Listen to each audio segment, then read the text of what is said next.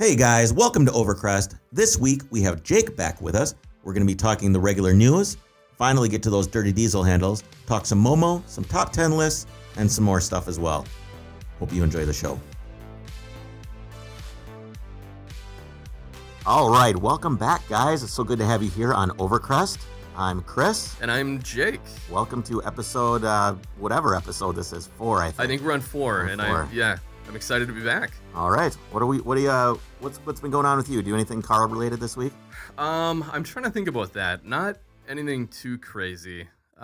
Diagnosing a few maintenance items I need to do with the truck, but that's not exciting to talk about.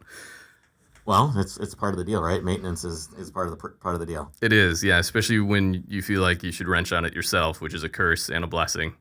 You know, I don't do super simple maintenance as much anymore. Really? I had somebody change the oil on my Tahoe the other day. I don't want to lay out. I've got a little incline on the driveway. I don't feel like laying in the cold. Yeah. And I did all that when I was younger, but I feel like I've already earned that patch that I don't necessarily need to. I know there's like the ritual of the oil change, right? You like the whole ritual of the thing, but I have a heated garage, so I don't have much of an excuse. My garage is full of crap. So and a 911 on jack stands, so I can't exactly pull the Tahoe in anyway. So I don't know. Yeah, mine used to be a 911 under a car cover without an engine for a while as well, as our listeners know. It does, yeah. Another part of the news, we've got a new podcast room. I rented out an office, so we could not be in my house anymore, which is nice. It is very nice. Yeah. So we got a little bit of work to do acoustically and some things I want to do, but it's coming along. It's a better atmosphere. I can feel it. The energy, Chris. It is. You can't hear my kids. That's probably what it is. So I was also going to ask you, did you get a Lotus yet? That's basically going to be my question of the week for you. No, I like that. I have not yet. Have you looked at anything? I looked at a few before the winter, so nothing in the last week. Okay. My plan is basically to wait until spring to really start looking aggressively, doing boring things like putting in hardwood floors in our house this winter. So okay, yeah, that sucks. That's definitely something I would pay somebody else to do. Yeah, you have a big house. That's going to be really time consuming. Yeah, I'm at least going to rip stuff out because I like demolishing things. Demolishing things is easy. I remember when I was a kid, my grandpa bought a brand new computer. It was like a 386, so this must have been like 1995. And you demolished it? I took it all apart, and I had all the parts laid all over the floor. The thing must have cost like $4,000 in like 1994 or something. And I just had all the parts. He came in and he wasn't mad. He's like, "Well, I hope you can put it back together." Did you? Yes. Yeah, well, good. I was able to get it back together. Things were pretty simple back then. True. Yeah, I like to pride myself in thinking there's very little things that I cannot put back together once I take apart. Before I get too much farther, I want to talk about one of our sponsors, Further Performance. They're a Minneapolis-based automotive repair, restoration, and performance shop. They specialize in European cars and are experienced in all aspects of headlight to tailpipe repair. Find Further Performance on Facebook at fptuned.com, FPTUNED.com, and their Instagram is fptuned, fptuned. So when I was going through photos to post up on Facebook and stuff like that, I found the picture of my right-hand drive E30. That's right. I remember this. Yeah, and it reminded me of how E30 wagon. It was a Touring, and I think it was like a 3-speed. I think it was a 320i. It was like so slow. I was going to say 3-speed. I don't know about that. Well, it didn't have any speed. We'll call it 0 speed. But it was a 320i, and it had 3 speeds, and it was an automatic. Okay. And it was, but it was right-hand drive, and it was terrible to deal with. So how did you come across this? How do you have a right-hand drive E30? So I was trying to sell a 1995 Mark III Golf that was just great, in really nice condition. Was that the white one? Yeah. Yep. Okay. It was a white car, and it was and shout out to our sponsors. You had 1552 wheels on there. I did have 1552 wheels on that thing. Lowered it. It looked awesome. And but there was a kid who came to me, and it was clean. And I had just done I bought it, and it had been damaged in the front end, so I put a Jetta front end on it. It looked cool. It was a K2, so it had heated seats. Oh, nice. I had the roof rack with it. And so it was a neat little car, and it must not have been clean. From Minnesota. I don't know where it was from. It didn't have the rot. But it had an automatic transmission when I bought it. That's what it was. So I had to swap to a 5-speed. Oh, you did the swap? I did the swap. So I got it for like $400 or $500 with a bad transmission, and it had been hit in the front. So it was, in that condition, it was not worth anything. And this is the 2-liter ABA? Yeah. Yep. Okay. And I actually drove it with that bad transmission for a while. It was like, I mean, it's just awful. Slip. It would slip. No, it would shift at like 5,000 RPMs every time. Oh. It was just So it was the performance mod. Oh, yeah. It was awful. Anyway, so I got that thing going, did the transmission swap, and then a guy I know came to me and was like, do you want to trade for my wagon? And I'm like, yes. Maybe. Because it just seemed You're like interested. it seemed kind of like a ridiculous thing. So I couldn't get the title out of my pocket fast enough to do this trade. I mean, it's an E30 wagon. Like, who has not wanted one of those? I mean, I'm sure that was a good trade on your part. It was. Yeah, I ended up about trading what the Blue Book actually would have been. He wanted a spot at a Year Work show too. So I'm like, yeah, you can have a spot at the Year Work show. Okay. It's worth this much money, and then I'll just trade you the car. Sure. So that didn't cost me anything really, and he wouldn't have been a sponsor of the show anyways. So I gave him the spot at the show, and then gave him the car, and then he gave me the wagon. Wow. Okay. Yeah. So it worked out great. And I do remember you put a decent amount of work into this E30 as well. Or is that not true? Well, I reupholstered the seats, were all torn up. Okay. And this thing was a little bit rusty. I mean, it wasn't the nicest E30 Touring around. I'm still curious about how he got a right-hand drive. Was this imported from Europe? It was imported into Florida from Europe, and then a guy here bought it, and then another guy bought it, and then this guy bought it, and then I bought it. So it's definitely the town bike. And I think it's for sale again now. Oh, really? Yeah. Has it stayed local other than coming in through Florida? It's in Mankato now. Okay. So it's about an hour and a half away from here or whatever. Right. But I lowered the thing and I put my 1552 wheels on that, which again looked awesome. Yeah. I really love that. Love the look of those wheels with that car. It's kind of like this basket weave, style with like almost like a little snowflake thing mixed in. Yep. I'm trying to think of the name or the model. I don't remember. That wheel. I don't remember. But regardless, yeah, I did like those. So, but anyway, so I remember the time that I'm like, I got to get rid of this thing. Is I was driving and I didn't have cup holders, so I had a Red Bull shoved in the door pocket. So I was gonna in like 100 yards, I was gonna make a right turn. Okay. So I look over and I reach down and I grab this Red Bull and I look up and I just drove into a curb.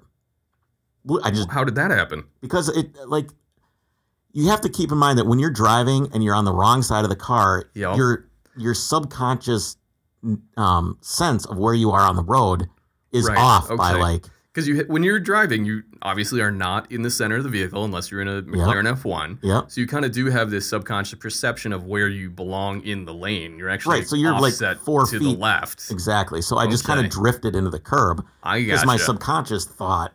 Yeah, based on your driving position, you need to be over here. Yeah, kudos to the wheels. There was no damage, like somehow. That's nice. It was great. So I was like, you know what, this sucks. So that was the last straw. That was the last straw. Before that, it was like I went through to get tacos at Taco Bell, and it was like, no, there was nothing. I had to reach. Yeah, I suppose, the drive-through. That would have been interesting. And then I went to the post office once, and I want to drop something off, and that sucked. And everyone thought you were the mail carrier? Yeah, and then my wife hated the thing because it was rusty, and she wasn't as nice as she was accustomed to, and she hated it, and had a black fender and a black hood that I replaced. That's why I remember you did some of the body work and replaced it. So... I don't know. It's still a very unique vehicle. It was cool, but I don't think I'd ever drive anything right-hand drive again. Well, and it's interesting you bring this up because now with the 15-year import law, or 25-year, I'm sorry, there aren't a lot of new vehicles that are coming up to be eligible to be imported. They're kind of cool. I think it's the next-gen Skyline, so now the R32s are available, and there are a few other vehicles, I think, that we didn't get here. Right. Like the JDM stuff that might be interesting. So, and amazingly, none of that made, none of those cars that are able to be imported made a list from Hagerty. Oh, really? They didn't make it. So we have a list of 1, 2, 3, 4, 5, 6, 7, 8, 10 cars that were collector's cars that Hagerty says is going to be the next, kind of the new collector car, the new ones that you should be looking out for. Right. Okay. So this is always fun to think about. So what is going to be the next new classic that you could basically almost invest in, right? Right. This is what you should buy to make money in the future, or basically this is what's going to appreciate. So I want to go through this list with you, and we'll talk about whether we think that it's fair or not. Right. Okay. And so this is 10 vehicles, and it's from Hagerty. Okay. All right, so first we've got on the list is the E46 M3. Okay, E46. So yeah, that's like 2000 something. Yeah, no, this was kind of, a lot of people think this was the pinnacle of the M3 over the years. Right. Because you had the original E30, which was awesome. I disagree with that entirely. Yeah, do you? Yeah.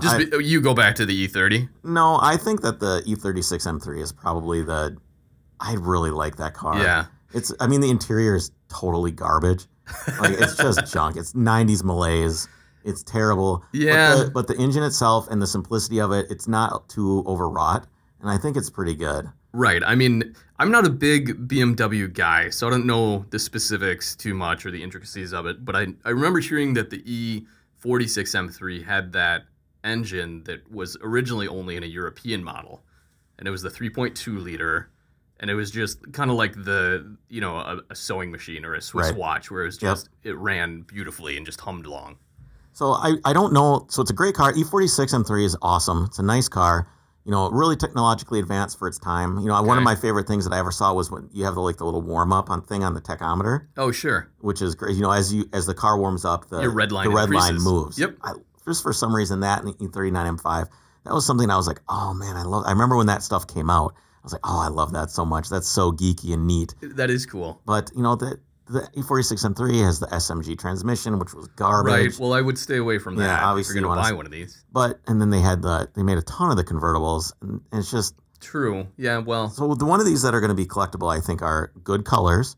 Okay. Like Laguna Seca blue or Imola yellow. That's true. That is a cool so you're gonna have to have a manual car with good colors, sedan, and low miles, or coupe rather. Yeah, and it's gonna have to be E46 sedan M3s. I don't think. I don't think so. That you would have had to get like a ZHP 330i maybe. Maybe that's a sedan. I'm not sure. But at any rate, yeah. So you kind of need a niche. You're going to need the best specific. For this one specifically. I think you're going to need the best of that. So it's not like all 911s have gone crazy, right? But all E46 M3s are not going to go crazy. Yeah, probably not. No, there's going to be a lot of ones that are. And I wonder what they're at right now as far as value. That's one thing we don't have here because I'd be curious. And they're like, you could get a nice one for a decent one for 10, 15 grand. Okay. They're still worth money for a nice one. Right. I don't see them as appreciating, really, because they made thousands. Right. They did make a lot of them. It's not something where it's rare to see one nowadays. Maybe we'll get enough of them crashed. By the time those are going to be valuable, you're probably not even going to be able to drive them anymore. So we won't go down that road. The next we have is the CJ7. Right. So this is the Jeep that came after what you think of as like the old Willys military Jeep. Then they had the CJ5. The CJ7 was basically an elongated, updated version of the CJ5. And what years did those come out? What era is that? It was the 70s. Okay. And my dad actually had a CJ5. So is the product of this being on this list? I purposely didn't read the article because I didn't want to be necessarily influenced on what is making these cars worth more. Yeah, no, but is it kind of a product of the older stuff being just worth so much money? I think a lot of it is people want to go back to the simplicity. You think of what your daily drivers are today. So much of this is, and the E46 I think doesn't fall into that category. So maybe that's another thing against it as far as why we don't want that as an investment. But yeah, I think a lot of it is because it is older and just the fun factor. I mean, have you driven an older Jeep at all? No, I've never. Actually, I've only driven one Jeep ever. Okay. And it was like, it wasn't, I don't know, it was kind of the longer one. What was that thing called? Oh, it was like a new Jeep. Yeah, it was the Wrangler Unlimited is the 4-door version. Yeah, I was thinking about buying one of those and I didn't buy it. Those aren't cheap either, by the way. I know. Yeah, that's part of the reason why I ended up getting a Touareg instead at the time. Which was probably a good choice. I don't know about that. No, but the CJ7 and that whole, kind of that timeline of Jeeps right in that area, they were very simple, back to basics. I mean, it's all stamped steel panels on them. And I think this is when they were owned by AMC. All right. Which went the way of the Dodo, but they put their big V8 into this Jeep as well. Okay. And that's cool. I mean, V8s at that time didn't even make that much power, but... And the thing is there's not going to be that many of these still around that didn't just turn to dust. Right. Is my guess, which is... Yeah, I think they rusted. Quantity is something that really determines value, too. Right, it's the rarity. And whether you can go get one or not. Because I can go out right now on Craigslist and probably buy like 30 E46 M3s. So, I mean, something like this, availability of it. Appreciating seems more likely. Here's another interesting part of it, too, is I know for a fact that, like, these Jeeps, the aftermarket for them is huge. Like, you could probably buy all new body panels, everything you'd need for this Jeep. It's well supported. Yeah, you could just go on Summit probably or Jegs and buy everything you could ever want. Exactly. So that probably factors into it as well. All right. Next, we've got the Benz SL. Okay, so Mercedes-Benz SL, and SL what? What does this mean? So I took notes here for you. So in the article, it was a specific generation of the SL, and I'm not a Mercedes guy, so I don't. I'm gonna look at it right now. You better look it up. I'll vamp a little bit here. Yeah, not a huge Mercedes guy. Mercedes. Okay, so this is the like an 89 to 2001 SL. So this would be the one that you could have gotten a V12 in. Oh, okay. And these things are pretty cool. My buddy actually just bought one of these. And I should try to find it, and I can't because our internet here sucks. But there's a video. If you put headers on these, it sounds like a Pagani. Oh, I suppose, because it's basically a Mercedes V12 it's basically engine in there. Yeah, and it's basically a Pagani motor. Be cool. And they sound just ridiculous. Just maybe I'll post one up on the Facebook channel there later on. But it's really cool, and I would agree that these are definitely going to appreciate. But do you know anything about like what this gen was called or this platform? I don't know. W something. Yeah, I'm not sure. It's blah blah blah. Yeah, I don't know. It says R1. Oh, codenamed R129. Okay, is what it says. Someone I can't keep up with that stuff. Will know that. I've owned a W123 and I've owned a W140. Isn't there a 124 as well? Yeah. Okay. There's all kinds of W's. Interesting. Yeah. But these are cool. These are really nice cars. They're extremely comfortable. They're pretty fast.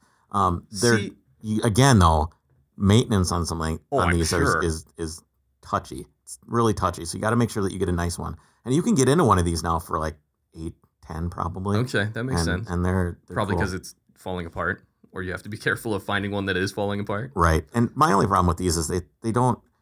You can't. It's lowering them and making them look cool, which is something I like. Is not really a thing.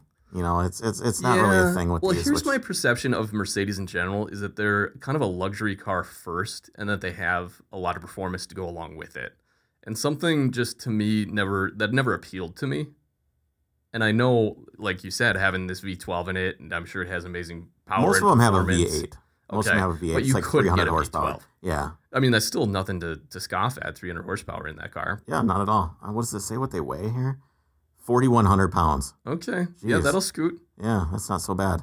And like I said, if you put headers on these things, they sound crazy. But I don't know would that ruin it though? You're driving around this Mercedes SL with the top off and it's loud. Is that what you want, or do you want it to just? That's what I would want. That's what you would want. Because I mean, it just looks like a sleek, older, like I said, luxury vehicle, or a cool coupe, and then you stomp on it.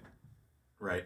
Well, the next one we've got is the Lamborghini Diablo. And I'm not sure why this car is even on this list, because these things are already worth. I was going to say, I don't know if they're going to appreciate it anymore. Money. Or maybe they will, but it's not something you can get into easily. I think Hagerty probably put something like this on the list just because they need to have something more expensive on there. I mean, they've got this thing. So this is actually for investors reading and saying, okay, well, what should I put in my portfolio? I guess. They're like, well, Hagerty value $145,000 to $158,000. Okay, guys, I'll just take out a personal loan. Right. Well, I'm curious then if they do believe that's actually going to appreciate significantly. I think it's probably going to depend on which one you get, because there was a bunch of different versions. Like if you get like a VT or something like that, that's a little bit more hopped up. It could definitely be worth something. The 6-liter version or whatever, it could be worth more money. Yep. But I mean, I don't really like the Diablo that much. So yeah, the Diablo was the first kind of modern Lamborghini. So this had the all-wheel drive. The Countach still super quirky. I mean, they're still super weird. I remember reading a review of the new Aventador, and there was you get in that, even though it's owned by Audi. It's still, there are quirks about it, and that's just part of the appeal to the brand, I think. Right. Yeah, I guess. I mean, look at how tiny that window is in the back. I still, it's the thing you always hear when anybody gets into one of these is I can't see shit. Well, no, and that's why. So their test driver back in the day for the Countach, Balboni, or maybe he was the engineer. He's the one that first did. You swing up the scissor door and you sit on the outside of the door ledge and just look outside the car behind you. That's what you're supposed to do. Right. That is the way back of the Lamborghini. It's probably in the instruction manual. I think that's how you're supposed to do it. If not, it should be. I don't know, man. It's part of the charm, but after a while, does that get old? I don't think so. And the maintenance has got to be crazy. Yeah, but it's a Lamborghini. Right here it says... This isn't going to be your daily driver. This one says, cons. Having to cut a hole in the body to get the starter out sums up the maintenance experience. Computer failure can come with a $10,000 bill. So I will admit, after you sent me this article, I did read into this a little bit. Okay. So they're talking about this particular owner who's kind of a connoisseur of these and does all his own maintenance and everything else. Yeah. And so, yeah, he said rather than dropping the whole drivetrain, he cut into the body panel to get to his starter motor, which I probably would have done as well. But then you're ruining the value of it? I don't know. That one's not worth $150,000. Yeah, probably not. All right, next on the list is the Toyota Supra Turbo. Yep, so this is the Mark IV Supra for our Toyota geeks. And I think that this one's probably correct. I think this one's definitely going to take off, especially with the Fast and Furious generation finally starting to come into money as they get older. Good point. This is something that, I was going to argue against you if you said coming into age, because when did the first Fast and Furious come out? That was years ago. 99, 2000, something like that. More than that, yeah. Yeah, it's back there. But you're right. Now people are maturing. But those guys, let's say you saw that movie when you were 15. Yep. Now you're 30, and you finally are out of your first job. You've maybe starting to get your college loans paid down to buy these dream and you cars. can finally buy these cars. Yep. And I think that car is definitely, they've got it priced at $60,000 to $74,000. I think that's probably a good bet. But they've been valued at about that for a couple years. I remember looking at a few of these over the years, and that's kind of where they've been. I think the trick with these is finding one that's really unmolested at this point. Yeah, finding one that's unmodified. Exactly. Every one that I see for sale is like, it's got this software and this different turbo and. Because they had the 2JZ engine in them, which was the super popular 6-cylinder that takes a ton of boost and can make stupid power. Yep. But then the problem is everyone over the years has modified them. So because that's the thing with a lot of these, when you're looking at buying a vehicle for an investment, I mean, really you can't modify it, right? Because that's what the value is the fact that it's original. That's why buying cars for investment is stupid. It is. I agree. What are you doing? Maybe we should just throw the rest of this article in the garbage because I'm just getting pissed off. Well, okay, we're spending a lot of time on it. Let's just go down the list and kind of do highlights, yes or no, right? Okay, so next one is a Ford Raptor. No. Yeah. That thing sucks. Well, they made way too many of them. It's not old. So it's not rare. It's not old. I mean, there's guys probably that bought them and then just parked them with 0 miles. Maybe that would be worth something. I don't think they ever did. I don't know, man. I went to an auction in Monterey where the guy came out and rolled out a Ford GT with 15 miles on it. That's different. I could see that. That's a limited production supercar. This is just an F-150. And I know they did a lot of work to them, and they are awesome off-road.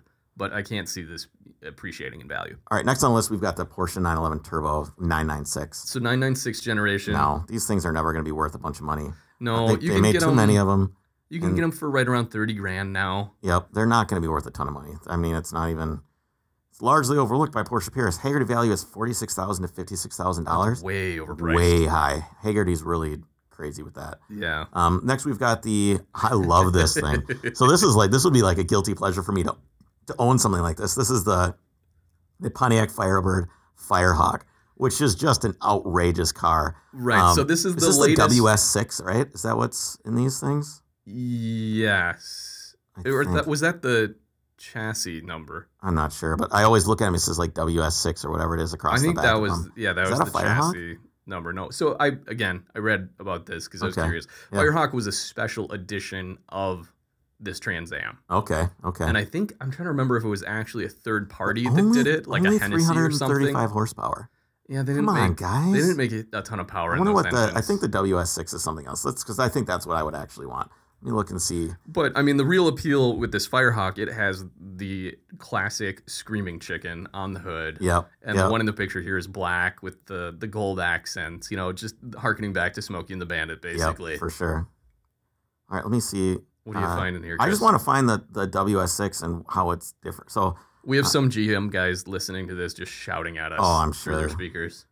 WSX performance package with 6,200 RPM rev limit, blah, blah, blah, 300 foot-pounds of torque. Well, where's the horsepower number? That's all anybody cares about with this stuff, right? I mean, what is the point here? Yeah. 0 to 60 in under 5 seconds, fully capable of making 500 horsepower and 600 foot-pounds of torque. Okay, fully capable. That's just because it's a small block. It's an LS, right? You could say that for anything that has an LS. Yeah. Anyway, those things, one of my dreams is to have like an 87 Camaro RS. And the mullet to go blue with it. T-top V6. V6. Oh, yeah, I want the V6. Give me that V6. Okay, so you're being funny right now. No, I actually would drive this. Why? I don't know. I want to experience what it would be like to drive that thing around. I want to see what people think of me. Like maybe I'd wear a wife beater and some jeans and pretend to smoke and kick some beer cans out of the car every time I get out. And that doesn't sound like fun to me. But I don't know. I think that would just be a riot. We could set that up for you. No, I don't actually want to do this. But I do want to. The rest of that is bullshit. But I do actually want to own one of these for a little bit and just experience what it's like. So this is the same part of you that wanted a Hellcat. No, I wanted a Hellcat because they're fucking awesome. Okay. I want one of these because they fucking suck. Like an old Camaro RS would just be a total pile.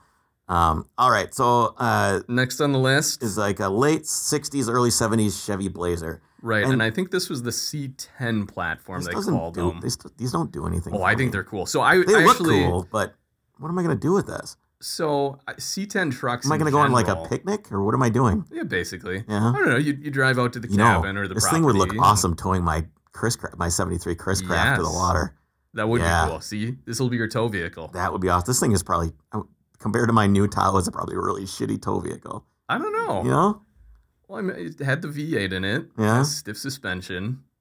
Yeah, I don't know how it's short wheelbase though. 40 less horsepower. Probably wouldn't be great for towing with a short wheelbase. Why do they have a 0 to 60 time listed for this? Well, yeah, I know. 12 seconds. I think it's because they just put it for everything. It's not sub 5. I'm definitely not buying this Blazer. This isn't my investment choice because of that. Yeah, no, I actually really like these. I've ridden in one. Wow, they're worth 20 to 30 grand. Yeah, this is one of those that people definitely are already collecting. So again, though, to the point of, is this really going to be an investment? Are they going to appreciate that much? Maybe. I don't know. I don't know. The Broncos went crazy, right? And I actually like the way that this looks better than a Bronco. I'd rather have one of these myself, just based on looks. People who wanted one of these but couldn't afford them got one of the older Broncos, I think. These are considered cooler than that, at least in my mind. You know, they have the removable hardtop, and the Bronco also did, but the Bronco, you had to actually unbolt like 12 bolts around the chassis in order to get the hardtop off. This was a bit easier to remove. Right. Shuffle. Yeah, I've dropped all my papers all over the floor. It was awesome. So that was our, what did we say, 7 of these? Or so then we had one that we thought they were missing. Some cars that I thought were left off and that you thought were maybe left off. Yeah, so I mean, just kind of the general thought of what would be a good investment or what vehicles are going to appreciate here. I'm not sure why. Years. I don't really like these top 10 lists because I think they're always a huge compromise. It would be nice to, because there's a lot more than 10, and there's some that are better. Like, why don't we just write maybe once a day? We write an article on a car. No, I think what they should probably, now I'm telling them how to write their little magazine, but they should just have an article every couple of days that says, hey, this is a future collectible. Okay. Instead of this quick clickbait crap. Right. Check out these top 10 cars. So you have a feature every once in a while about collecting. Why not? Why don't we do that? Anyway, so some that I thought would be really, I don't want to spend too much time on these, but the 914. Absolutely. Porsche 914 is... Yep, and I think we both came up with this independently when we were thinking about this. Yep. Because anything air-cooled Porsche is just going crazy, 911 values, and this is kind of, as you put down, the rising tide, lifts all boats. Yep. It's basically, and we have a buddy who has a 914, and I'm super jealous. They're going up in value purely because, they used to be the redheaded stepchild of Porsche. Yeah. Nobody wanted a 914. It's basically a Beetle. But it's basically a Beetle. I would say the 911 is more Beetle then, if you're what using are you talking about? No, it's not. Engine position. The motor is a 4-cylinder pushrod. This is it. This is the one that you were picking to get my gears going, wasn't it? It is. We're not there yet. Okay, well, should I go off on this? Because I certainly could. Sure, why not? The 914 is way more Beetle than 911. It's got a pushrod 4-cylinder motor. Okay. It sounds lame. It's slow. It's physically a Beetle. 50-50 weight distribution, engine right behind you, super low to the ground. Slow as hell, sounds lame, has a pushrod engine. The only thing you're doing is getting punching out the cylinders and getting a little polished distributor cap for it. They're nothing like a 911. And that's why they were so devalued back in the day. Nobody wanted them. And the only reason they're worth money now is they are a good looking car. They are a good platform. Yeah. But the 911s are now, they used to be like a 914 was $2,500 and a 911 was $10,000 to $15,000. Now it's a 914 that's nice is, $8,000 to $12,000 or more, and a 911 is like $50,000. I'm kicking myself because a few years ago I passed on a 914 project for under $1,000. Right. And you should have bought that. I know I should have. Nice job. That Beetle. So the other things that are probably coming up in value, in my opinion, are you put early JDM stuff, and you're absolutely right. Yeah. And it seems like they almost put the Supra on that list. Like, we got to have something JDM on there. Let's just pick the most obvious one. That's not what I'm thinking of. No, I go back earlier than that. Yeah, like absolutely. You said, the early Corolla AE86 platform. Yep. Any of the Civic Si stuff into the 90s that's unmolested. Like, you know what I'm talking, like the blue Civic with 2-door with a red badge on the back says SI, and it's got the little spoiler on it. Yep. That's the one. That is absolutely the car. Those are going to be worth money if they're not screwed with. Right, and that's kind of the theme throughout all these is, you have to find one that's especially with JDM totally stuff. Unmolested. Yeah, JDM stuff is you definitely, that stuff gets messed up pretty quick. Also, we've got one of my favorite cars, the Volkswagen GTI. Mark 1 and Mark 2 GTIs are, that's the hot hatch revolution right there. Seeing that not on the list is crazy. You can't find... But are they going to appreciate that much more than what they are? Absolutely. I mean, you cannot find a GTI that isn't a pile of shit. It's really, really hard. Okay. So getting a nice one that's worth money. Yeah. I mean, they're like everything else, they were all fucked with because they're little hot hatches. Oh, yeah. They have CIS, which is a pile of shit. Yes. Unless it works, it's a pile of shit injection system. It's junk. Nobody knows how to work on it anymore except my buddy Chad. And, the parts are unobtainium or expensive, or you have to have them rebuilt somewhere. They're they're not easy to deal with anymore. Okay. So finding a nice one. Not easy to maintain. Yeah. No, and not expensive necessarily, but just...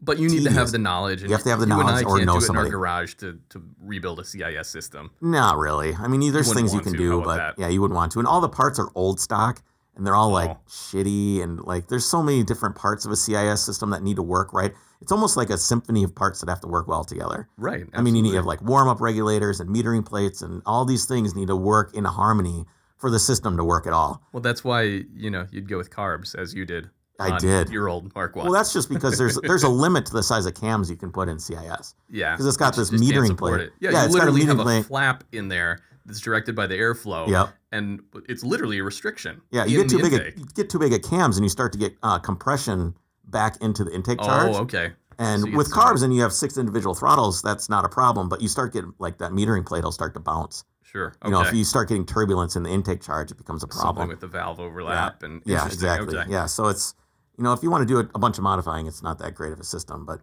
your finding point a good one, you can't find them anymore. It sucks, especially like a Rabbit GTI, like a really clean Rabbit GTI a few years ago Mark was $1.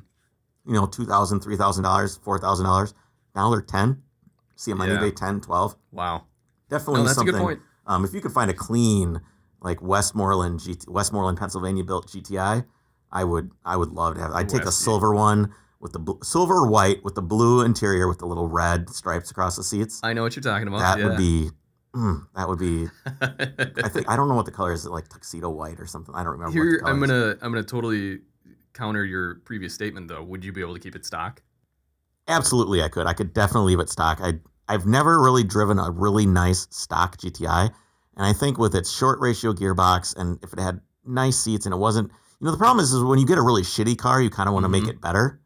Like if it's something is kind of a pile of crap, you're like, oh, well, let's improve something. But if the thing was already kind of a really nice car to begin with, and it was, I'd like to keep a Rabbit around stock. Okay. Right. No, I agree with you, but I just know that'd be hard to do. It would be difficult for me. Maybe I could have both. Maybe I could have some pile of shit Rabbit to modify, or I'd like to do another pickup truck. But I think that'd be fun too. Yeah. So the other couple I've got on here are the 944 Turbo. Yep, totally agree with that. I think that one's already going up in value. Yep. And then I've got the M cars that I actually think are worth getting. Which are? A really nice E36 M3 and the E34 M5. Right, I like that. Those two. I do have to laugh, though. You added one to the list here that I'm just looking at, Fox Body Mustang. I did. I really think that I did. I think the Fox Body Mustang stuff is... I do agree with you. I think they're coming back around, and I think they're really cool, but they're nowhere near rare. There's so many of them out there. Right. Right. Well, there's some unique versions of them, right? Yeah.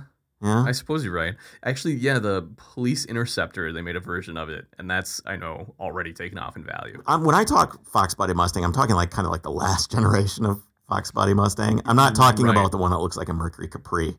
So there's a different nose to the later the ones that have the bigger headlights. I think they're probably the non-sealed beam headlights. Okay. Versus the ones from back in the day that had the quad headlights across the front. Exactly, the four eyes. The ones that make me shiver every time I see them. But those came with the cool Recaros.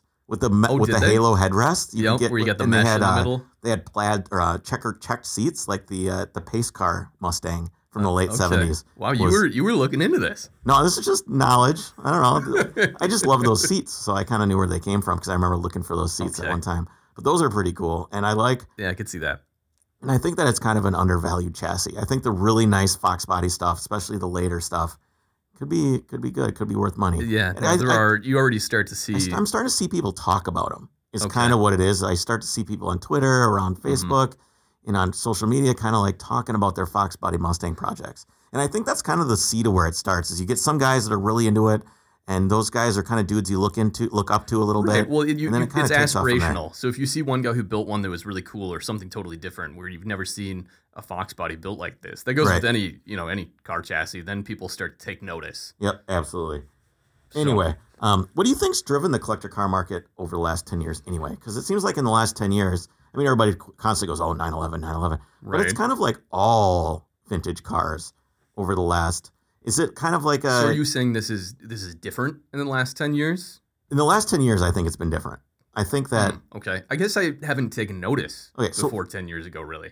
Well, I guess I didn't either. But I have noticed that if you look at the value charts, things definitely went whoop, and everything kind of just jumped up.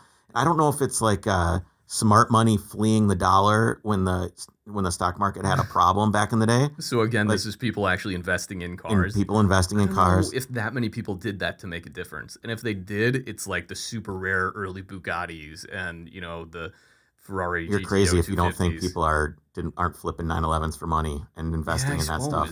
I mean, it's happening. And look at like just stuff like a Dino. A Dino wasn't worth shit. True. And those things are worth a ton of money now. Yeah. So all this stuff kind of like started getting grabbed up, and people like the smart money grabbed these cars up that they thought were going to be worth money.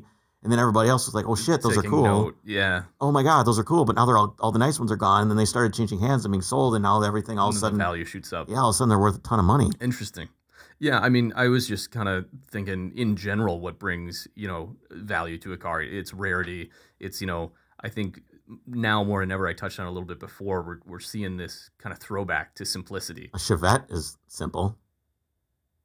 True. Okay. So is it the simplicity of it? Or, like you could get a Chevette or an old Chevy Nova from 1982. I wouldn't want that though, would you? No, even though it's simple, you buy, Okay. So what is it? I mean, it's more than the formula than that. It's not just simplicity equals, it's simplicity plus. It has to have the cool factor. Absolutely. Right.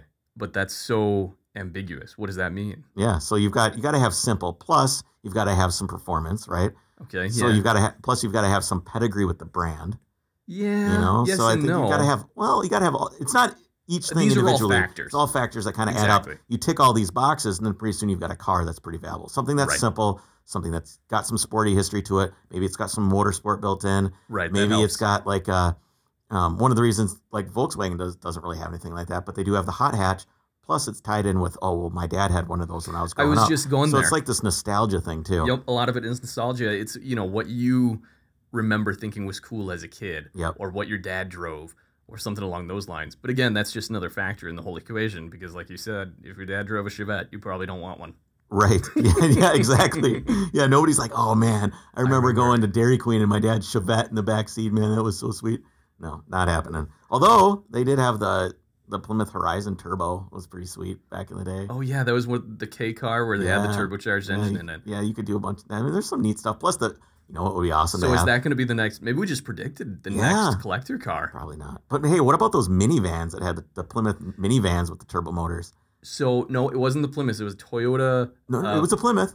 Really? Yeah, keep going and I'll pull it up so you can see it. So I'm thinking of the Toyota.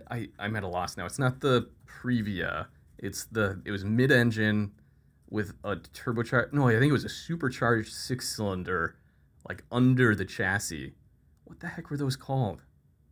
I'm going to say Behold, and you can see the thumbnails. The Plymouth Voyager Turbo. Okay. And these things had a 2.5 or I think 2 point something turbo. A 2.5 liter turbo there. Yeah, 7 passenger. At a photo of it just doing a burnout. It says introducing the Plymouth Voyager, a 2.5 liter turbo, 7-passenger sports car. Love it.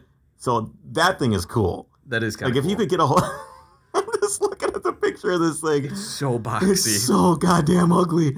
But man, do I want one. Awesome. Oh, I got to see if I can. But those things I bet if you could find a really clean one of those, I bet that would be hard to find. Yeah. You know what else? I don't know how many years they did this, but I know Dodge used the Volkswagen VR6 in their van for a couple of years. Yeah, I had never heard of that.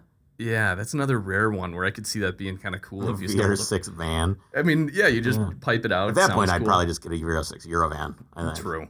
Yeah, stay Volkswagen. But imagine being the dad that bought this, and he's looking at all the Plymouths and all the vans and everything else. He's like, "Yeah, I'm gonna go ahead and get the turbo one." Model. And the wife's like, "Why are you getting the you got to get the turbo one." And then he was the guy that was doing one-wheel wonders in his minivan, picking his kids up from school. God, I love that guy. I want to be that guy. You should get that car. I should see if I can find one of those. I wonder how many of them they made. That probably is a rare. Yeah, it probably is. The internet here is too slow to figure it off the. What I'm trying to now, I'm racking my brain what that Toyota van was. I have no idea, man. Okay, I really someone don't. will comment after this because we won't look it up. Okay, so if we want to move on, we got some I want news. another collector vehicle that I think is going to be worth a ton of money someday. Okay, It's on the screen now. Yeah. Okay. So, for those of us who follow a lot of social media accounts and automotive news, the new Lamborghini Urus, is that how we're saying it?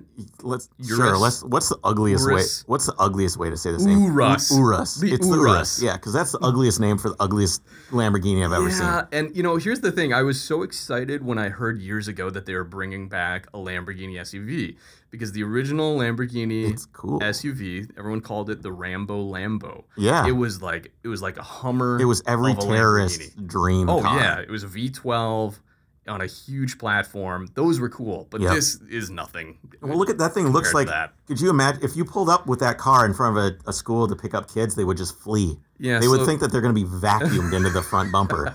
They're just going to get like. Yeah, so if you look at the photos of these things, they're trying to pull this whole brand styling into a bigger chassis, which doesn't work with a Lamborghini. The thing looks like if you threw it, it would come back to you. Yeah, the boomerang. It's just terrible. It's so hideous. Ugly.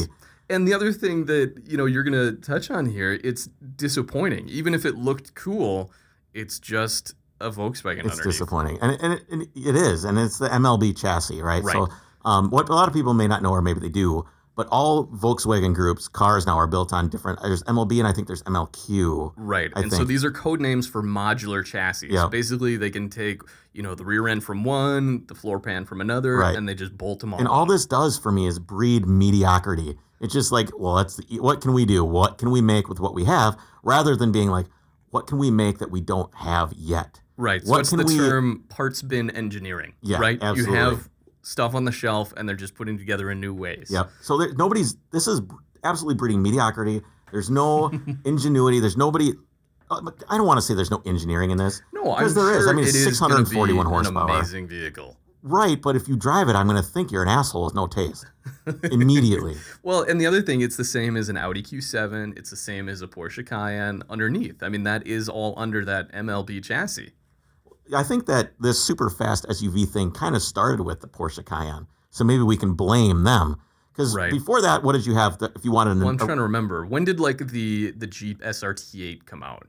That's after the Cayennes, I believe. But the one that started it was the Cayenne, and then we had the SRT stuff. Then we had all of a sudden an X5M. Yep. But before all of this, the one that we had the big the 4.8 IS X5. That had the widened wheels. It had kind of the I know what you're talking about. It had like the body effects on the side and the quad exhaust, and it looked kind of staunch and because you're driving a BMW X5, but you have like 11-inch tires in the back. Right. Let me see if I can pull up a picture of that thing. But I think that's kind of what started it because they were fast too. I mean, they there's no doubting these things are just outrageously quick. It's just such a weird phenomenon. It used to be soccer moms drove the minivans, and then they all moved to SUVs, and now we have performance SUVs that the soccer mom is in. Right. So now we have like the Land Rover Sports and all that stuff. So yeah, here's some pictures of this thing. At the time when these X5 4.8s whatever came out, and these things are still for a nice one are $8-10 grand. Okay. They're expensive. One of my buddies bought one, but this was the start of it, I think.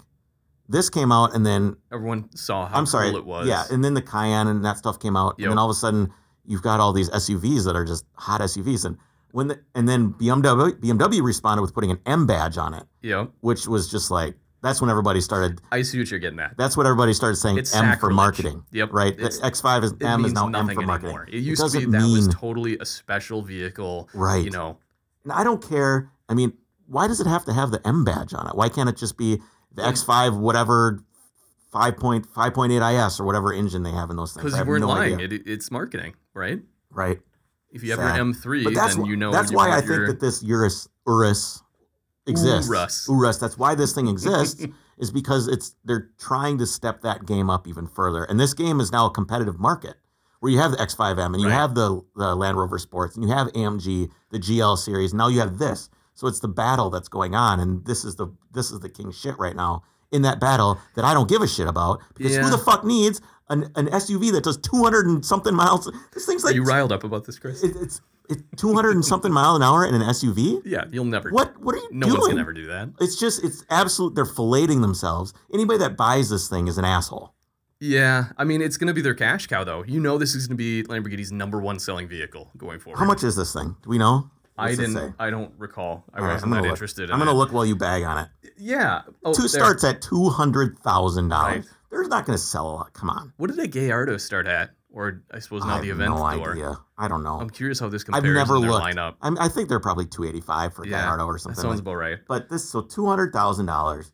Wow. 640 horsepower, 4-liter. I mean...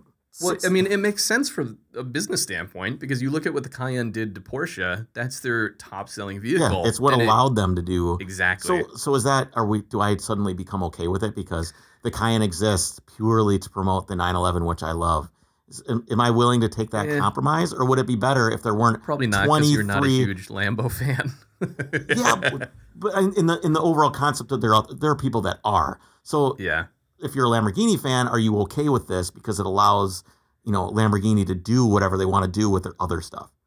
Yeah, I don't know. Well, here's what's also interesting. Lamborghini's owned by the Volkswagen Audi group, right? Right. So they're basically cannibalizing their other super SUV sales. Maybe that's why it's $200,000, because nobody's going to be like, totally different market. Am I going to want this $100,000 Cayenne or this $200,000? Right. I mean, I don't think anybody's shopping these things. Right. One thing I did read is in this article where they were talking about what their target market is for this vehicle. It's for the guy who has his Aventador but still needs an SUV. And because he likes Lamborghini, now he can be brand loyal and still buy an SUV. Right. Which makes sense in a way. It's useless as an SUV. I mean, it says that the air suspension can go up to give you up to 9.8 inches of travel. Can you tow with it? Oh, probably. I'm sure you can. That's... I don't really care about that so much, but it's just, I don't know. Yeah, so I'm sure we'll be seeing much more of that. I mean, are we going to all of a sudden see what they've done with Porsche, which is now, I wasn't going to talk about this today, but there's 23 different 911 variants. I know. Okay, so now the sales success of the Cayenne has now allowed Porsche to have 23 variants of the 911. Are we going to start seeing like 100,000? I mean, we've got the Superleggera and some other... Right. That's the difference. I was reading when you were ranting about this on Facebook. The difference is those are just different, I guess you would call trim levels almost of a 911, right? They call it the Cabriolet instead of just a 911 convertible, or you have your 911. Yeah, but you've got Cabriolet, Cabriolet S, Cabriolet 4-wheel drive, Cabriolet Turbo, Targa GTS. It's like... No, I agree. It's way too much. So what are we going to start having like a bunch of different Lamborghini trim levels and stuff like that? Are they trying to grow this brand? Or is this... sure, yeah, everyone wants to grow their brand. That's absolutely what they're doing. I wish they wouldn't. I know. I'm with you there. I wish it would just stay special. Exactly. That's what they're losing, is kind of the prestige of the brand. All right. Anyway, let's move on. What else do we got here? Well, we'll touch on this quickly. This is... Dieselgate, as we know, was happening. When year was that? That was a few years ago that this all came out. Yeah, 2015. 2015, yep, because that's when you bought your... that's the year that didn't drive for 2 years. It was a 2015 Golf. Okay. That's when it got parked. Yeah, so there's an executive here who was kind of the mainstay of this whole issue. He just got sentenced 7 years in prison along with... Who is this guy? He is one of the executives. I can pull it up here. It's Schmidt is the guy's last name here. What did he do? Do we know what he did? Yeah, he was on the executive board there. Okay, so he's a bigwig. Yeah, no, he's one of the bigwigs. You think they threw him under the bus? I don't know if they did. Like a dark alley discussion. Hey, let's get this Schmidt guy. Yeah, here's our scapegoat, basically. Fuck Schmidt. He's the one that never washed his coffee cup out in the office. Let's throw him under the bus. Yeah, maybe. But anyways, he got 7 years, and I believe it was also like a $300,000 fine, which I'm sure is just a slap on the wrist. It's probably like ankle bracelet while this dude lives in his castle in Austria. I know. It's not going to be that crazy. But it seems, was this as a result of what happened here, or was it as a result of violating German law? Because I didn't read into it that much. Okay, because what they did violated some German stuff too. Some of the German requirements and regulations on Okay. On the yeah, I don't think like we heard that much about it because we were all focused on the U.S. laws right. and what was going I'm on thinking over he went here. to jail. Was this a U.S. executive or a German executive? I believe this was the U.S. Okay, so he went under the bus US. Okay. You know what really sucks is how much this ruined Volkswagen's plan for diesels. I know. I mean, it was like a runaway. It was like a runaway success story. Absolutely. I mean, it was just. It's such a pity. It's really sad because they really had started to figure it out. They were pretty quick. There. Yep. It's really sad. Well, kudos to that guy for taking the fall. Maybe we can move beyond it now. And you know what? It also ruined the domestic people. Like Chrysler was doing some diesel stuff. Right. They were kind of leading the way in diesel technology, and that was making way. And now it's for over. Others it's like a dirty word.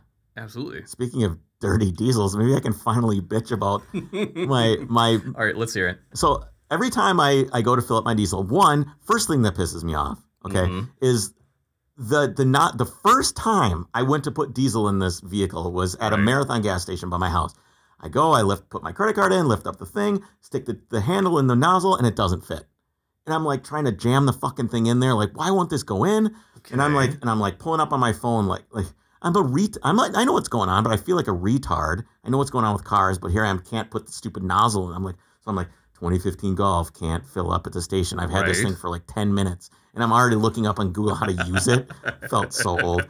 But it turns out that Is there an adapter? No, there's special sizes of nozzles, so you don't put gas in it. Right. Is what it is. Yeah, I know that. I didn't know that. But they had the wrong size on the diesel fill. That's what I don't understand. Yeah. But I went to that gas station. I've bitched like 10 times. Like I've been in there. I'm like, hey, you guys still have the wrong thing out here. Oh, so they actually used the wrong. It's like a gas nozzle on the diesel pump. Oh, okay. So that's where the problem is. Yeah. So the only reason I know this, Chris, is because my buddy Ben, he did a diesel swap into an Audi, a B5 platform, and what he has to use now every time he gets gas, because he uses still the same gas door from the original gas engine. He has a little adapter he brings with him to fill up with diesel every time. Jeez. It's ridiculous. It's almost as bad as the nozzles in California, where when I was out there in the 911, the way that they have like a little vapor lock thing. And if you're in California, you know what I'm talking about. But it's like a little rubber cup that it comes out over the nozzle, and you push it on. I've seen that. Yep. So it collects the vapors. Okay. Because just the vapors are so dangerous. Right. It's just ridiculous. So every time I would try to get fuel in the 911 or gas, it would be like click, click, click, and it would take me like 400 years just to fill up the 22-gallon gas tank. Because it keeps doing the auto click off. And I'd be stuck in the middle of nowhere, Utah, with one gas station. So I'm like, click, click, click, click, click. And did they even have 91 octane out there? Not sometimes. I had octane booster that I would bring with me. But I was not. I would just drive normal anyway. I wasn't trying to win any records. But this was anyway. So not only that, but so that was a problem with that. So that was my first experience with the diesel nozzle thing. But then I went to maybe I didn't remember this when I was a kid when I had diesels back in the day because I didn't give a shit. But now every single diesel handle looks like an Eastern European war zone. It seriously looks like somebody just took a dump all over the diesel handle. It's dripping all the way, not only just dripping, but all the way to the ground. And then the concrete below is stained. And it's like it's like a horror film every time I go to fill up. And so why is this? Diesel is a thicker fuel. It doesn't evaporate. Okay. Is the problem, right? So it's an oil. Right. So if you don't any splashing at all. Any splash, it just stays there. And then it collects dust, right? Because cars are pulling in and out. Yep. So I understand why it's dirty, but I go inside and I'm like, hey. So you're bitching at every gas station. Every single one. I go in, I'm like, hey, I need some napkins or some wipes or something because Don't they have them out there at the windshield washer station? Sometimes no, because it's wintertime now. So now they're empty. You go to grab the thing and there's nothing there. Okay. Right. So you go inside, you're like, hey, your diesel handle is disgusting. And they look at you weird. They do, but it is disgusting and it's oily and gross and so I've started like tagging on Instagram. I tag the fuel company like, come on, clean. All it would take is if they went out there in the morning and just wiped it down. Right. Once a day, once every 2 days. I can't imagine this is a huge issue though, because it's everyone. They're all disgusting. I should say it's not a huge issue for most people because who's filling up diesel? It's guys in trucks that don't give a shit. And that's part of the problem is they don't give a shit and they're splashing the stuff all over the place. But all it would take is I asked one guy, I'm like, hey, how often do you clean these things? Right. And he's like, oh, about once a week. And I'm like, well, that's not enough. All you would have to do is have one can of brake cleaner, go out there in the morning and just spray it off. I suppose because that'll evaporate. You don't even need to wipe it. It'll just degrease and it'll just be done. So it's not that hard, people. So now you're carrying brake cleaner with you? No, I just not bitch only about to it. Assault people, throwback to episode 2. I just bitch about it. Yeah. I'll just martyr myself every single time, get mad, go in there and complain every single time. That's healthy. Yeah. Well, it just makes me feel a little bit better. But it's just, and the ones that are clean, I know there are a couple gas stations that it's always clean. Okay. So do you go in and praise them for the I did. I said, hey, thanks a lot. I noticed I go in there. I mean, like I went into one. I wasn't even thirsty, but I went in and bought a soda. Just and feel like you're doing them a little extra service. Yeah, let's reward these guys with my 20-ounce soda purchase. Cashier doesn't give a shit. But I was like, hey, he probably doesn't. But I was like, hey, I just want to let you know your diesel candles are really clean. I really appreciate that. And he's like, okay. Yeah, exactly. He doesn't care. He's making like $0 an hour and just didn't give a shit.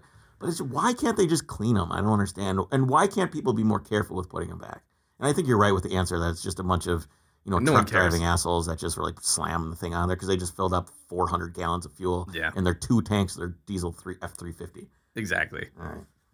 Well, I've got another story here, but we're going to have to save it till next week because we're almost out of time, and I wanted to talk about the Craigslist cars of the week. Now, That's right. We introduced this last week. And this is the Craigslist car of the week. So I picked 3. We actually got a bunch of submissions this week, and I wanted to go through the 3 that we have because we got a bunch and I liked these. So I'm actually going to leave it up to you. Oh, okay. I picked these 3. I'm going to leave it up to you to pick which one. To pick our car of the week. Yeah, okay. car of the week. So we haven't pulled up here. I'm going to do my best to describe them as well. Right. So we've got the first one here. So this is a 78 classic Volkswagen bus, but wait, WRX turbo engine swap. Yeah. That is awesome. Yes, it is. And you've seen these WRX engine swaps into like Beetles and other things. I don't know if I've seen one into a Volkswagen bus, though. I've heard of it. I've never seen it. I've also heard of guys swapping TDIs into them. Right. Which is I think would be cooler. I mean, yeah, but you're sticking with a flat 4 here. Yeah, I suppose. It's probably easier. And these things made what? WRX engines made 250 horse, I think. It's plenty of power. The problem with these is that they're so god-awful slow. When I was driving in the mountains, you'd see guys in their Westphalias pulled over because they can't make it up the hill. They can't make it and they're overheating. Yeah, so this is basically what you want if you're actually going to drive an old. Yep. This guy says he can safely drive this thing across country right now and make it anywhere.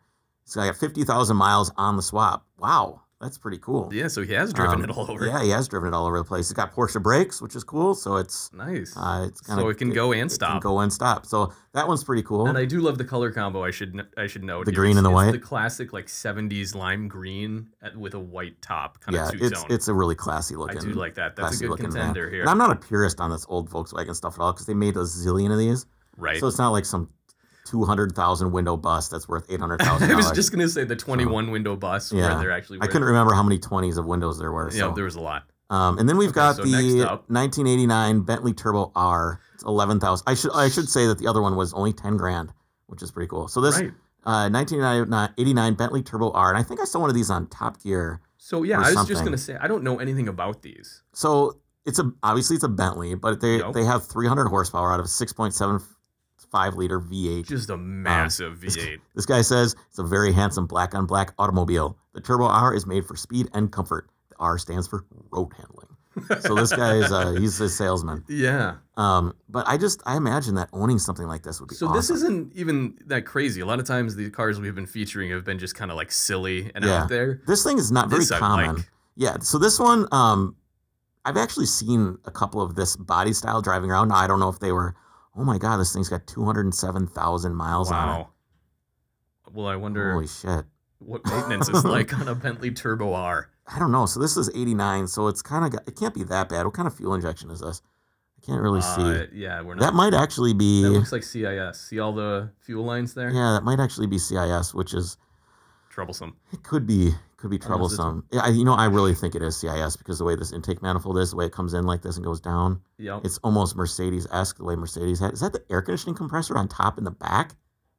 It looks like it. Or it's some sort of weird add-on. Oh, you can see the turbo there too at the position, top right. Yeah. Ooh, that's a pretty big turbo. Yeah, it is. So we've got that one. It's got to be to feed 6.7 liters. Do these seats and steering wheel really feel Bentley-esque to you? I was just looking at that. It doesn't. Those look like Volkswagen Rabbit seats. Well, and they're in too good a condition to be an 89. I wonder if 200s, they must be something else or new upholstery on them because at 207,000 miles, those things would be. Yeah, it's kind of black vinyl looking with white piping. I can't stand the steering wheel. I don't like that steering wheel. Yeah, it's an odd choice. You either want the wood because it's got the cool like burl walnut wood dash, but yeah, the steering wheel is classic 80s. All right, so the next car we've got is a 1997 Ford Aspire. It's $1,000. Wow. Okay. And the Bentley was 11,000. 11,000. Yep. Okay, so I'm just looking at the photos here. I just got lost in looking at the pictures. Yeah, of this thing speechless. Here. Yeah. So this is what can you tell me about it? It says I'm just going to read it because it's a pretty good read. It's the all-American badass winter beater. If you're looking for a runner, this one, actually, I should just read it straight rather than correcting this guy's grammar. Yeah, no, that'd be better. You looking for a runner, this is the one for you. She's got a 3-inch suspension lift with a hood exhaust and all the lights you need to go any way at night. Hood exhaust. Any way at night. Even comes with an extra set of rims and winter tires. Only has 124,000 XXX miles, which means he's currently driving it. Oh, yeah. So he's putting miles on it right now. On it, that's right on what? Only has 124,000 miles on it. That's right, 120. Oh, that's right, 124,000 miles. Only 124. This thing's been, just 5-speed manual, fresh set of plug wires, cap and rotor. Okay, all the maintenance done. But it does have a check engine light on due to the exhaust. But a piece of black tape will fix that. It's got hot heat and doesn't leak a thing. It's got 1970s custom mounted tow mirrors off of Ford. So you can't miss the thing behind you. Yep, towing mirrors. YAH, yeah. Custom fender. This is really hard to read, guys. I'm sorry. This grammar is really poor. Custom fender flares are made out of stainless steel and semi-truck horns on it. It's not even a sentence. And semi-truck horns on it. I need to sell it due to space. What do you mean space? This is what do you mean? This is a Ford Aspire. The thing is tiny. He needs to sell it due to space. He has too many cars and motorcycles. She gets 30 to 40 miles per gallon. If America isn't your cup of tea, then piss off my ad. Cash only. Peas comes with an American flag. I don't even. Oh, PS comes with an American flag. Yeah. I don't need help selling my car. If it's still posted, it's for sale. Wow. All right. So we're looking at these things. He didn't note the best part. It is spray painted camouflage. It is spray painted camo. It's got mossy oak seat covers. Yep. To match the exterior. Yeah. It's got. It comes with. God, this thing is disgusting. Yeah, he hasn't cleaned it much. Oh man, it's really really gross. Wow. It's really disgusting. That's something. So what do you think? I'm probably you got to take the value out of it. You're gonna go with the bus. I'm going with the Subi swapped Volkswagen bus, just because. I mean, the Bentley was cool, but I think we're going with the bus for this week. Right on. I think I would take the Bentley. Would you? I think so. I mean, it is a cool car, but. That or I would like the Rolls-Royce Silver Phantom. Is that in the running all of a sudden? No, I'm thinking in terms of owning a car like that. I'll see if I can pull one up for you in time. But I really would love to have the Silver Phantom. I think that owning a Rolls-Royce would be great. Oh yeah. And this Bentley's kind of in that realm of vintage. And you can get them. The Rolls-Royce Silver Phantom is, the Silver Phantom pulls up about as many things as you could think it would. Yeah, you didn't really specify there. Hold on. Rolls-Royce Silver Phantom. So I don't know much about this model. So this is, I saw this one the other day. I was watching some James May stuff. This might not even be the right. Maybe it's Silver Ghost. Nope, that's not right. Because I know they still use the name Ghost and Phantom. Well, it's Silver something. Rolls-Royce Silver something is what it is. The one that I like. But it's like 80s. Yeah, it's super 80s. Okay. And it's still hand built. Silver Shadow, that's what it is. Shadow. Yeah, so the Silver Shadow is kind of on par with that Bentley, and I think I'd rather have that. If I was going to have a Bentley or Rolls-Royce, something about the... Well, yeah, I mean, it's the pinnacle of, like, a luxury cruiser. Yeah, I think that'd be cool to own. Anyway. Of course, then you need someone to drive you around in it, too. All right. And we have one more segment at the end here, and it's called The Grinding Chris's Gears. Okay, so I feel like I need to preface this a little bit. You've been doing so much for the podcast. I thought I'd lend a hand here and make you your own intro for this next segment. You know what really grinds my gears?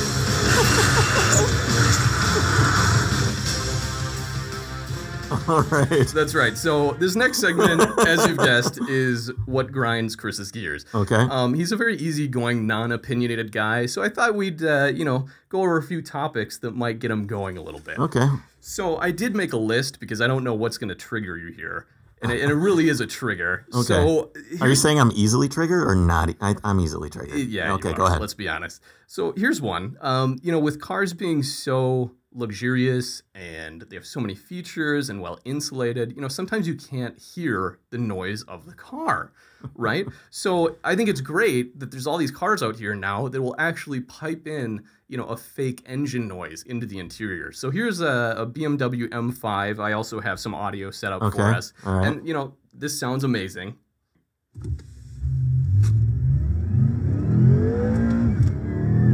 Yeah, that sounds pretty good. That sounds great. I drove one of the new M3s that does this, puts it right into the sound system. Yeah, the problem is that's a totally fake sound. It's not real. It doesn't sound like that it's at all. It's like it's worse than fake tits because at least you can still touch fake tits and they're nice. But so back in the day, Volkswagen was kind of the first one to do this. Here's the difference, though, Chris. Volkswagen, what they did is they just took the intake No. track. You're wrong. You know where I'm going with this, okay? Yes. So they had the sound tube, right? Yes. But they also the had sound a small tube, circular speaker what's the bolted name of it? behind the dash Yes. to the firewall. And that was the first I heard of it, and it just pissed me off. Right. Like, why not just, it's a GTI.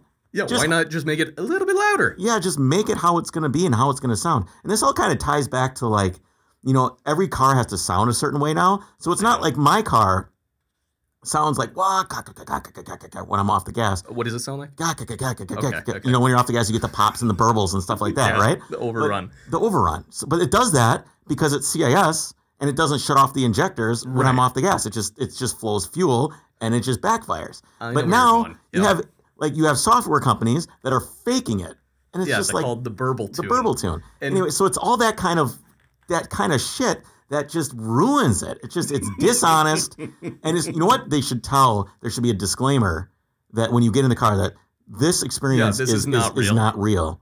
It's manufactured. It's funny when I was looking this up. There's all these YouTube videos about how to pull the fuse then for this extra, artificial noise enhancement. Yeah, but then the car is so damn quiet, you're not having fun anymore. Yeah. Well, the reason they did this with this particular BMW, this is the current generation, is they went from the previous gen was the awesome V10, right? Yep. And so then they had to go to downsize it, a V8 that's turbocharged, and you can't hear anything. Right. So that's why they did it. Alternatively, they could have just not put 75 inches of sound deadening on the firewall. Well, yeah, and then it'd be a lot lighter and actually better to drive and everything else. Well, the new M3 was actually the first M3 that was ever lighter than the previous one. Oh, really? So they did that. They did I manage think they to do did that with the Miata, this newer generation Miata as well. But whatever. Let's not talk about it. This is a Miata-free zone. This is a Miata-free zone.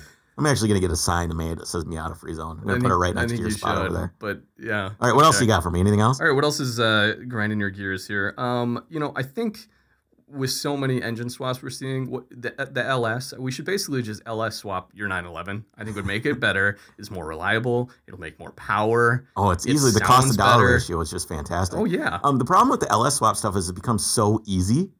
I mean, you can get. I don't know. Maybe we should have talked about this on one of the episodes, but I went through and I made a list of all the cars you could LS swap that had kits for LS swapping. It's insane. It's probably shorter to name those that don't have a kit to LS swap. But the difference for doing it in a 911 though is the 911 is very, very unique. Right. So if you've got like an old Fox body Mustang, for example, and you want to put an LS swap in it, you're swapping V8 for V8. You're swapping Chevy front drive with guys would argue against you there.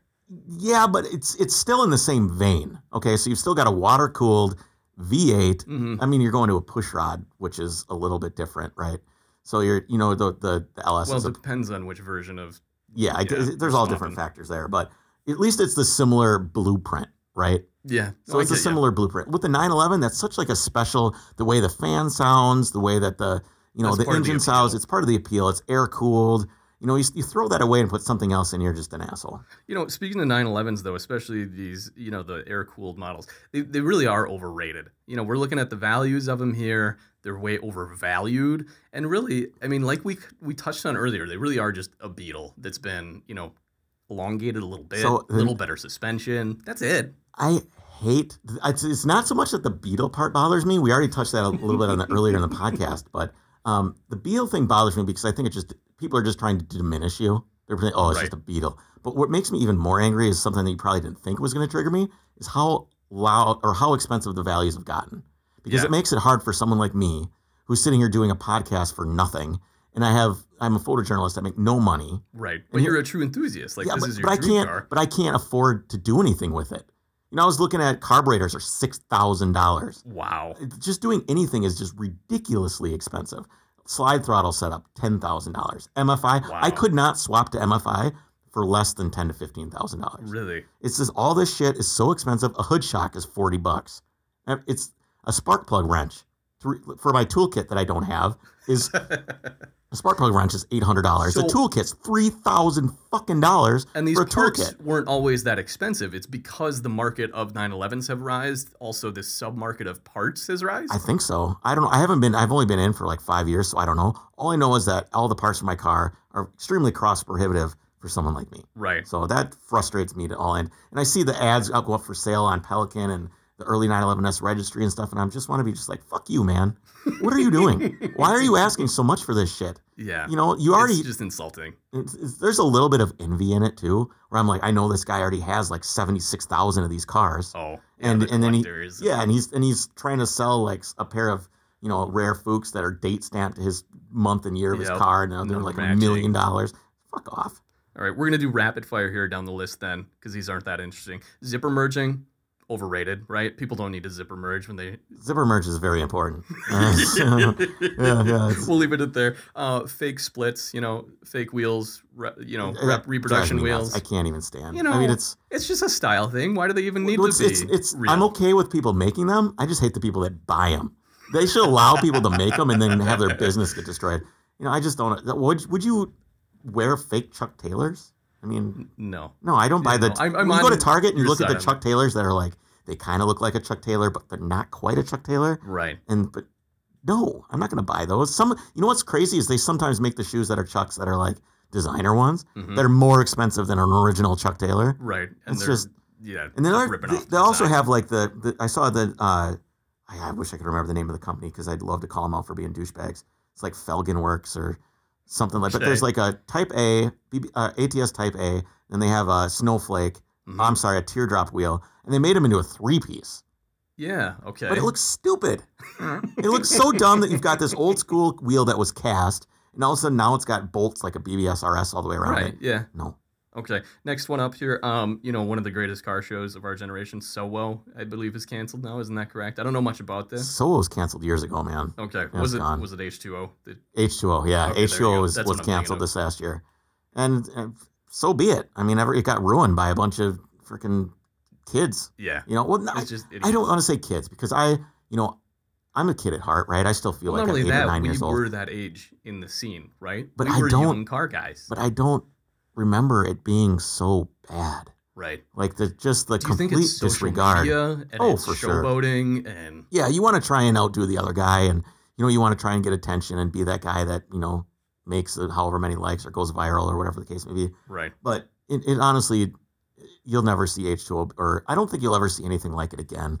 Yeah. The way that it was. Did you ever go? I never did, no. No, it was incredible, man. I mean, it was absolutely incredible, and it's over. I remember watching all the videos back in the day when it was in its heyday. And now it's just full of a bunch of BRZs and Subarus and, it's the stance scene kind of took over. I don't mind the stance scene so much, but it's the, I don't know who did it, but it's just ruined. So am I doing a good job grinding your gears here? Yeah, sure. Okay. Yeah. Okay, we're going to downshift then to our last one for center lock wheels. I love center lock wheels. I just don't want them on a Targa. So for those of us who don't know this transition, Chris was recently on Facebook saying there's so many models of 911 that we recently talked about, and you can laugh how you can get a Targa, which is not a high-end Targa GTS or whatever model. It is. Why does that car need center lock wheels? It just doesn't seem right, and it just plays off to the fact that Porsche's. I feel like they're starting to lose their way a little bit. Yeah, I really do. I feel like they took something that was so unique and so special and such this niche thing, and Volkswagen or whoever it is that's forcing them to do it, I don't know. But all of a sudden they've got 23 models. Targas have center locks. There's special models too. Like you've got the GT2 RS, which just set the record on the Nürburgring. Really cool stuff. But then you've got all this other stuff that's kind of like melting ice cubes down in expensive scotch. It's just, why do we need so many? I would like it to be like... I'm going to say there has to be a market for it. Otherwise, there they is. won't do it. There is. But those people are dumb. So again, you're blaming the consumer. I'm blaming the consumer. If someone's willing to buy it, that's part of the problem. Now, what it used to be, I think, is I imagine this German guy, right? He's like, this is the Porsche that you are going to buy, and then he made it's it designed by engineers, right? And it's very singular in the vision of what the car should have been. Yep. Whereas now it's totally dictated by a consumer, and every whim that you can want, you can have built into this. Right. Yeah. I wish back in the day it was Porsche designing a car and you bought it.